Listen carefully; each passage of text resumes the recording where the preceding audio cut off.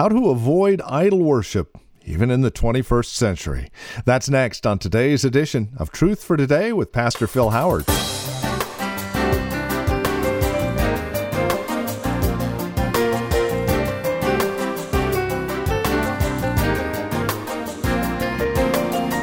Hi there, and welcome to Truth for Today with Pastor Phil Howard from Valley Bible Church here in Hercules.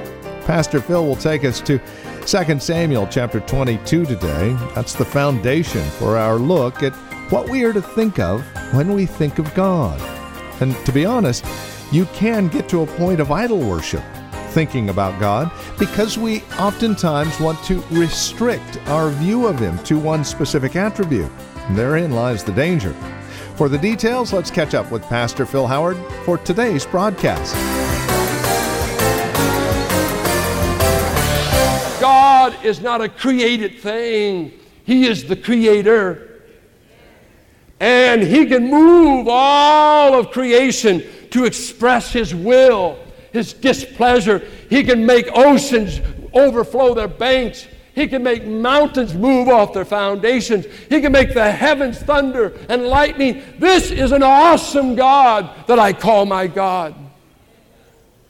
Bring up your gods. Bring up your Hitlers. Bring up your despots. Bring up your greatest of human beings. Bring up your wealth. They cannot move the stars, the skies, the ocean, the earth. Our God only can. This is the Creator God. Notice what He says. Smoke rose from His nostrils, consuming fire from His mouth, burning coals blazed out of it. Think of a person that out of their mouth comes burning coals. He parted the heavens and came down. Dark clouds were under His feet. He mounted the cherubim and flew. He soared on the wings of the wind. The cherubim were over the Ark of the Covenant, and David uses poetic language like God was riding them, riding these spirit beings, riding the wings of the wind. He made darkness His canopy around Him, the dark rain clouds of the sky. Out of the brightness of His presence, bolts of lightning blazed forth. The Lord thundered from heaven. The voice of the Most High resounded. He shot arrows and scattered the enemies, bolts of lightning and routed them. The valleys of the sea were exposed, and the foundations of the earth laid bare at the rebuke of the Lord, at the blast of the breath of His nostrils. My God rules all creation. Jonah, when you get out on the Mediterranean, the Lord is going to send a storm that nobody can get through. Balaam, you want to curse my people? I'm going to move on a donkey to preach to you and knock you into the wall so that you can't curse my people. Daniel, don't worry about lions. I'm in charge of the lion kingdom. Just lay your head on their stomach and sleep through the night and have your prayer meeting in the morning. Hebrew children, don't be afraid of fire. I'm the thing that can take the heat out of fire. I'm the Creator God. All these other toy gods can't do anything. I want you to know our God. You see, we live in tame country when it comes to weather. Earthquakes are a little nerve-wracking. But has anybody ever been in the Midwest when a thunderstorm or lightning hits? It is, when Carol and I got married, a week later, I started a revival in Van Buren, Arkansas. She'd never been in the Midwest. And we'd have the Sunday service, and we stayed at the church. They had a room off of the classrooms. That's where my first week of being married, I was staying in a church classroom. On my honeymoon. She's never forgiven me. But I remember Sunday night after the meeting, I went over to Pastor Dugan's house and we ate a little bit. And so we went home and stayed at the church. And I had stayed in Oklahoma in the summers with my cousins, my aunt. I knew a little bit about that weather.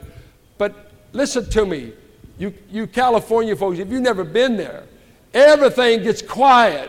How many Midwesterners know what I'm talking about? Quiet, just kind of still, and we're just laying there and about to go off to sleep. I'm holding Kellen's hand, and I don't know if I said anything, but I thought, it's too still to be Arkansas at this time. Boom! That thunder hit, that lightning hit. That girl lost 5 years of her life in one night. I mean, she jumped up and what's happened? I said, no, it's all right, it's all right. This is Arkansas. This is Oklahoma weather. Scary, out of nowhere. Watch that lightning dance across fields. And David is saying, when I, in my journey, look back on my life, the God who controls lightning and can hurl it at my enemies, who can open up the Red Sea in a moment and let Israel run through, who can shake mountains. This was the God who brought me from taking care of Jesse's sheep and kept me all these years. This has been my God, and He's my God. Is He your God? We don't have a twinkie, decrepit old God. He is alive and powerful. He's ancient of days. He never has a birthday. He's eternal. He's the eternal same. He never ages. He knows everything. I wish this generation saw Him for who He is. He's not a Santa Claus. He's the mighty Creator God that's all powerful. Well, He says in verses 17 through 20, He's the God that reaches down to rescue me, because I've been in a lot of jams. Listen to what He says. He reached down from on high and took hold of me. He drew me out of deep waters. Now, David, we never have any experience of his that was like this, but this was a typical way to describe death, near death. And so he's using watery grave to describe it. He rescued me from my powerful enemy, from my foes who were too strong for me. Have you ever been around enemies you knew were stronger than you? Stronger than your ability to escape, left to your own strength or own resources? David said, I didn't have a chance. I wasn't smarter than Saul or the Philistines. It wasn't just because I was a good fighter. My God rescued me. Not I was just slick, smart, exceptional. No, I had a God that was rescuing me. He would even get off His throne and stoop down to get me out of a jam. He said, look at it. He rescued me. They confronted me in the day of my disaster, but the Lord was my support. He brought me out into a spacious place. He rescued me because He loved me. He delighted in me. I could say that about my God. He's rescued me from one peril after another. He rescued me from being a Christian young person in this area, trying to live for God. Rescued me from a drug culture that I could have got into, but He spared me. He rescued me from bailing out on Christ in high school when being a Christian was unpopular, lonely, and you felt like a Jesus freak. He rescued me in dating a gal when morals were zero in a culture. He gave me morals because He gave me the fear of the Lord. He rescued me from people who have tried to hurt me one way or the other. He's rescued me from this temptation, that enemy, this enemy. Has your God been rescuing you all your life? All your life. He's the rescue God. He's the rescue God. If I was to give you a spiritual IQ test, it would be no brighter than a sheep.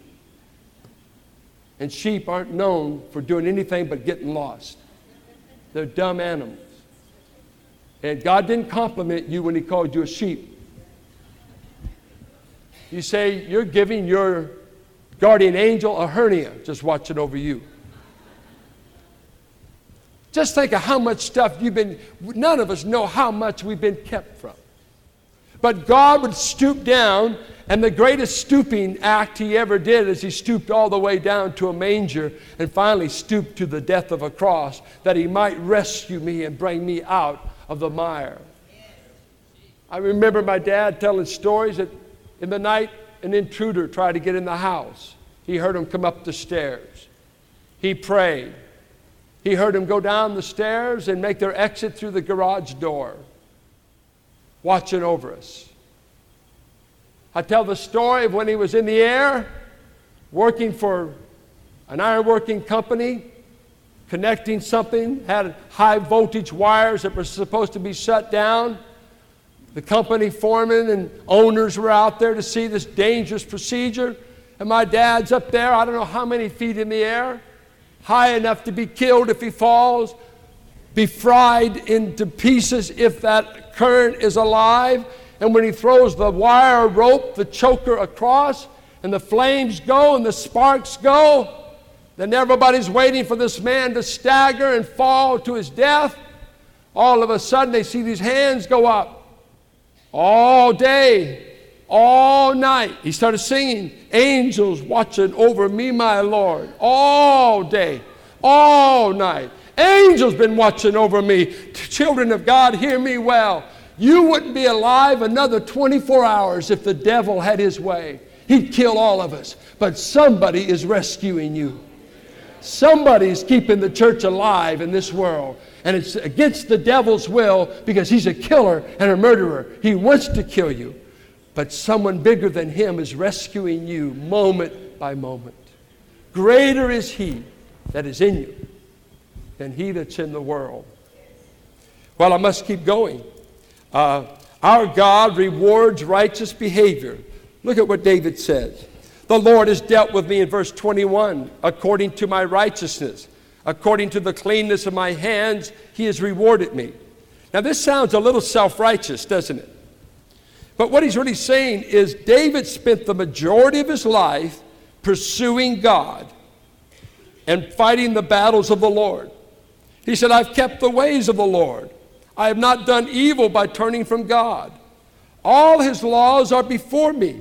I've not turned away from his decrees. I've been blameless before him and have kept myself from sin.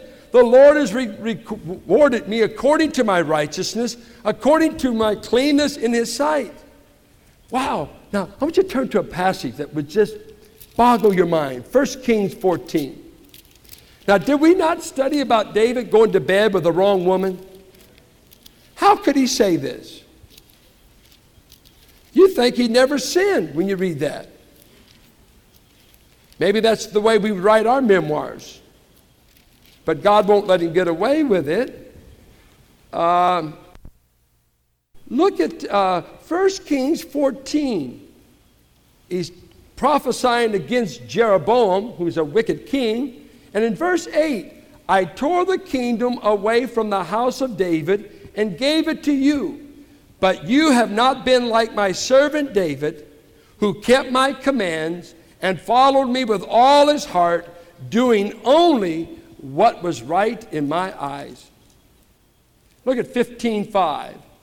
For David had done what was right in the eyes of the Lord and had not failed to keep any of the Lord's commands all the days of his life, except in the case of Uriah the Hittite. David's overall life was spent fighting God's battles, doing the right. And he's saying, God, you have rewarded me for doing the right. For doing the right. God rewards you for doing the right. At the present, you may suffer for doing the right. You may never think they'll wreck it. You might lose your job for doing the right. But David said, God has richly rewarded me for doing the right. For his sin was the exception, not the pattern of his life. His sin was the exception. Some of you may be living in sin all the time. You're sleeping with the wrong woman all the time and you think it's okay. David did it once. He sinned. God judged him, killed 4 sons, and God says, that's the only issue I take exception with David. As a whole, he was a man that pursued me all of his life. What a remarkable biography.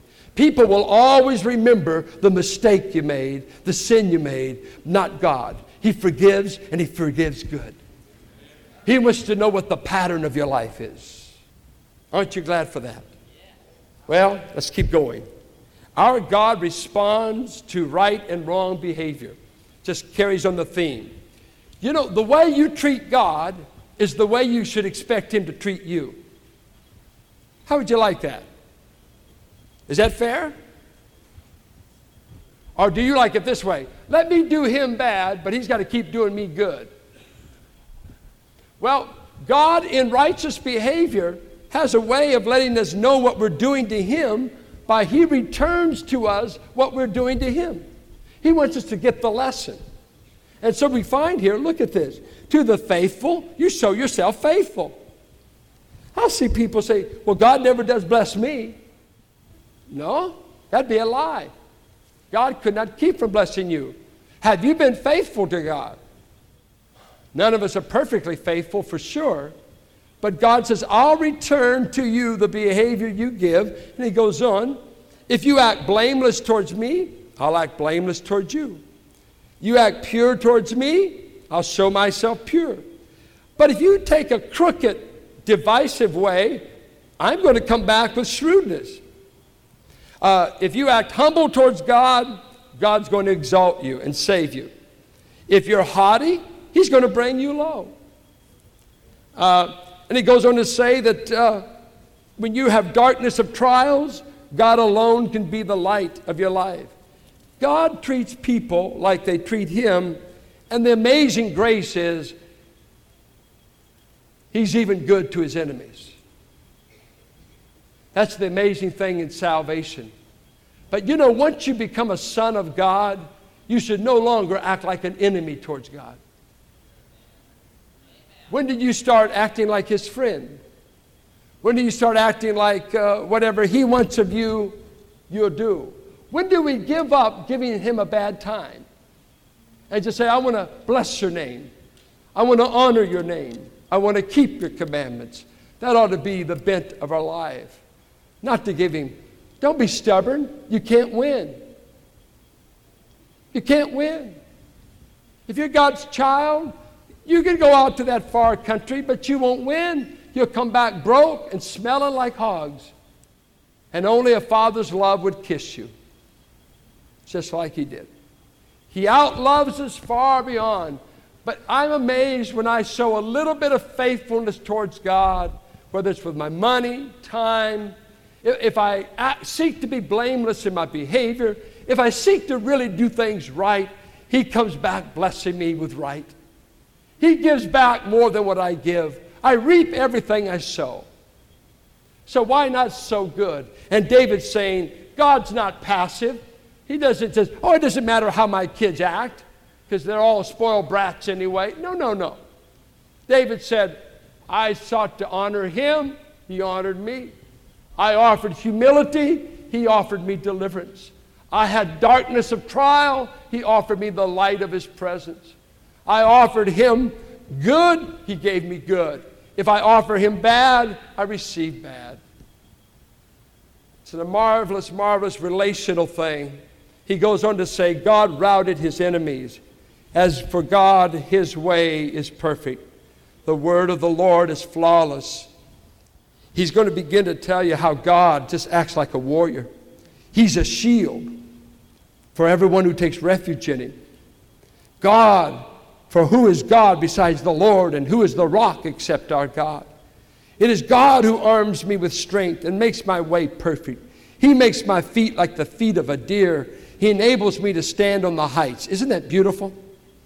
Comes right out of the minor prophets quote this. In other words, when the enemy are chasing me, I can run up this mount like a deer. And you need to be in Israel to see that's not easy. A lot of shale, a lot of dangerous wadis, a lot of dangerous little canyons you can just fall off to your death. But he says, I scale the heights like a deer. Who enables you to do that, David? The Lord. He makes my feet like the feet of a deer. He trains my hands for battle. You give me your shield of victory. You stoop down to make me great. You broaden the path beneath me so that my ankles do not turn. He goes on, I pursue my enemies. I crush them. You arm me for the battle. Remember, these are pagans. They're trying to destroy Israel, destroy the God of Israel, and God raised up David. They cried for help, but there was no one to save them. I beat them as fine dust in verse 43. You've delivered me from the attacks of my people. You have preserved me as the head of nations. Then he says, verse 47, the Lord lives. Praise be to my rock. Exalted be God, the rock, my Savior. He is the rock who avenges me, who puts the nations under me, who sets me free from my enemies. You exalted me above my foes, from violent men you rescued me. His final thing is, I will praise a God who has been gracious to me. You've shown your unfailing kindness to your anointed, to David and his descendants forever. If you were to take out a piece of paper right now and you reflected back on your life, and you compared either your idol, the gods who are ultimately going to disappoint you, or the true and living God, what could you say God has done for you so far? What has He been like to you? Has He been a rock? Has He been a refuge? Has He reached down and rescued you from one sin after another? From one wrong relationship after another? From one wrong choice after another? Has He not been the God that has had to stoop to have any fellowship with you? He didn't reach up to find you. He had to stoop down to find you. In the muck, the mire, and the messes of life. That's where I discovered God. When things were dark, when I didn't know my way out, when I did not have any clue of what to do, you were there, watching, delivering, loving, caring for me. What a God. Who would not want this God? You can have this God as your Father if you'll come to Him through Jesus Christ. This is the God we're trying to give away that nobody wants. This is the God of the gospel. Would you like for God to become your Father, your guardian, your provider, your protector, your Adonai, your Yahweh, your Elohim, your Jehovah Jireh? Would you like all of this just for believing and trusting in Christ and repenting of your sins? You can have this God for your Father. You just must come through Jesus Christ. Through Jesus Christ. This is the gospel. This God was to become your Father. He was to become your deliverer. All you got to do is say, admit, I need help. I want a Savior. You know what? Let me tell you two things. I always say to God, I need you, Lord. But I always add, I want you, because everybody needs Him, but not everybody wants Him. What God says to me, I want you, but I don't need you. God wants me, but He doesn't need me. I don't add anything to God. But what I have found out, I need God and I want God. Now you need God, but you may have never told Him you want Him. But to as many as are willing to come and receive Him by faith, to them, this God becomes your Father in a moment. In a moment. And all of His resources will be on your behalf and never used against you. What an amazing thing. Never will He use His resources against you. They'll all be for you. Therefore we say, what can separate me from this kind of a God? Nothing. Life or death, principalities or powers, things present, things to come, nothing, absolutely nothing can separate me from the love of God. And this is Truth for Today with Pastor Phil Howard. Our time together has come to a close here, but as we leave you, we'd like to do so with our address and phone number if you'd like to contact us, and we would love to hear from you. You see, Truth for Today airs here on KFAX in part through financial partnerships with our listeners, such as yourself. If the Lord is prompting you to make either a one-time gift or be a monthly donor, we would love to hear from you. No gift is too small. No gift is too large. Please take a moment and contact us at 855-833-9864. That's 855-833-9864. And as our way of saying thank you for your partnership with us, we'll make you a TFT sustainer, which includes our quarterly newsletter, a once-a-year special gift. Take a break with Pastor Phil, the weekly video devotional, into your email box every week. Again, it's all part of our TFT sustainers package. Contact us and learn more at 855-833-9864, or simply stop by our website, valleybible.org. And you can also write to us at 1511 M. Sycamore Avenue, Suite 278, Hercules, California. The zip code is 94547. As you stop by our website, valleybible.org, please remember other resource materials are available there. Other series is taught by Pastor Phil, some of the books that he's authored. You can also find out about Valley Bible Church, who we are and what we believe, how to get here, times that we worship, and you're more than welcome to join us. Again, you'll find it all at valleybible.org. Stop by and pay us a visit. Then drop us an email and let us know you did pay us a visit.